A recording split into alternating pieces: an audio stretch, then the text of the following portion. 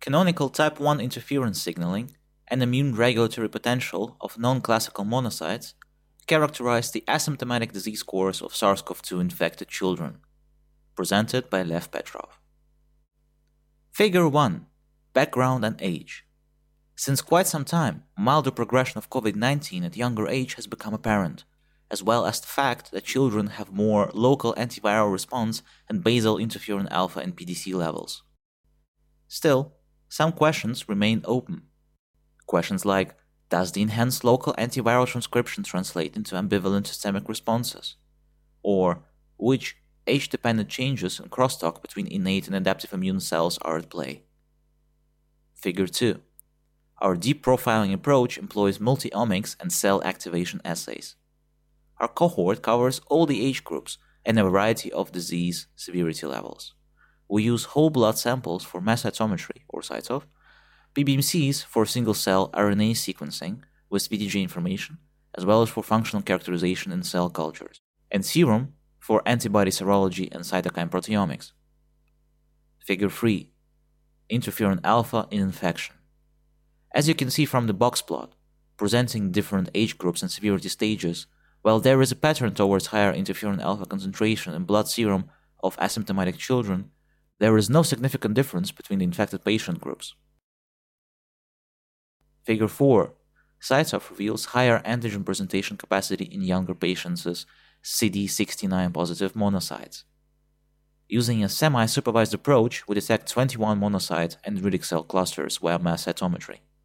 Plasmacytoid dendritic cells, main producers of interferon alpha in vivo, show lower basal abundance in older patients, as well as lower relative frequency in infection. A linear fall-off of PDC frequency with age can be observed. A similar trend can be appreciated for HLA-DR expression across all monocyte populations, which seems to decrease in infected patients with age. Especially, HLA-DR low classical monocytes seem to be specifically upregulated in older infected patients. Figure 5. Single-cell RNA sequencing analysis reveals divergent type 1 interferon responsiveness and usage of STAT molecules. Here, our semi-supervised clustering approach allows us to describe 3 very interesting populations.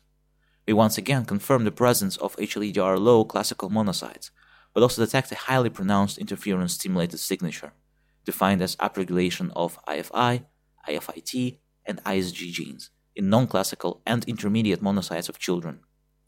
Interestingly, interferon-stimulated non-classical population seems to be specific for asymptomatic disease course in children.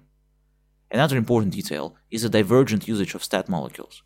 STAT1 and STAT2 are known to be part of the classical type 1 interferon signaling cascade and are upregulated in children, while STAT3 drives a known counteracting signaling pathway, leading to activation of different gene clusters.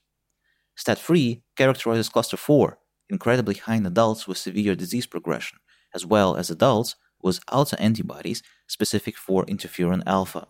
Interleukin-1 beta and SOX3, known inhibitors of type 1 interferon signaling, are also present in adult-specific cluster, as well as CXL8, a downstream target of STAT3. Figure 6. HLA-DR low classical monocytes are dominant sources of signals in adults. Interleukin-8 is a cytokine that is produced, among others, by monocytes and stimulates chemotactic attraction of neutrophils and inflammatory T cells into tissue. We can appreciate the specific increase in its concentration in blood serum of adults with severe disease progression. Using CellChat, an algorithm that predicts interactions between different immune cell populations based on the expression of ligands and corresponding receptors, we can quantify the signaling network strength and information flow between aforementioned monocyte populations and other immune cells expanded in infection. This is a differential analysis projection, where red population name stands for population is expanded to infected adults, and red box color means that the predicted number of interactions between the two immune populations is higher in infected adults. Blue stands for population higher in children, and interactions between the populations are stronger in children. Important finding here is the profound dominance of HLA-DR low classical monocytes in a role of signaling source in adults. Figure 7. Divergent usage of STATs determines age-dependent differences in immune response.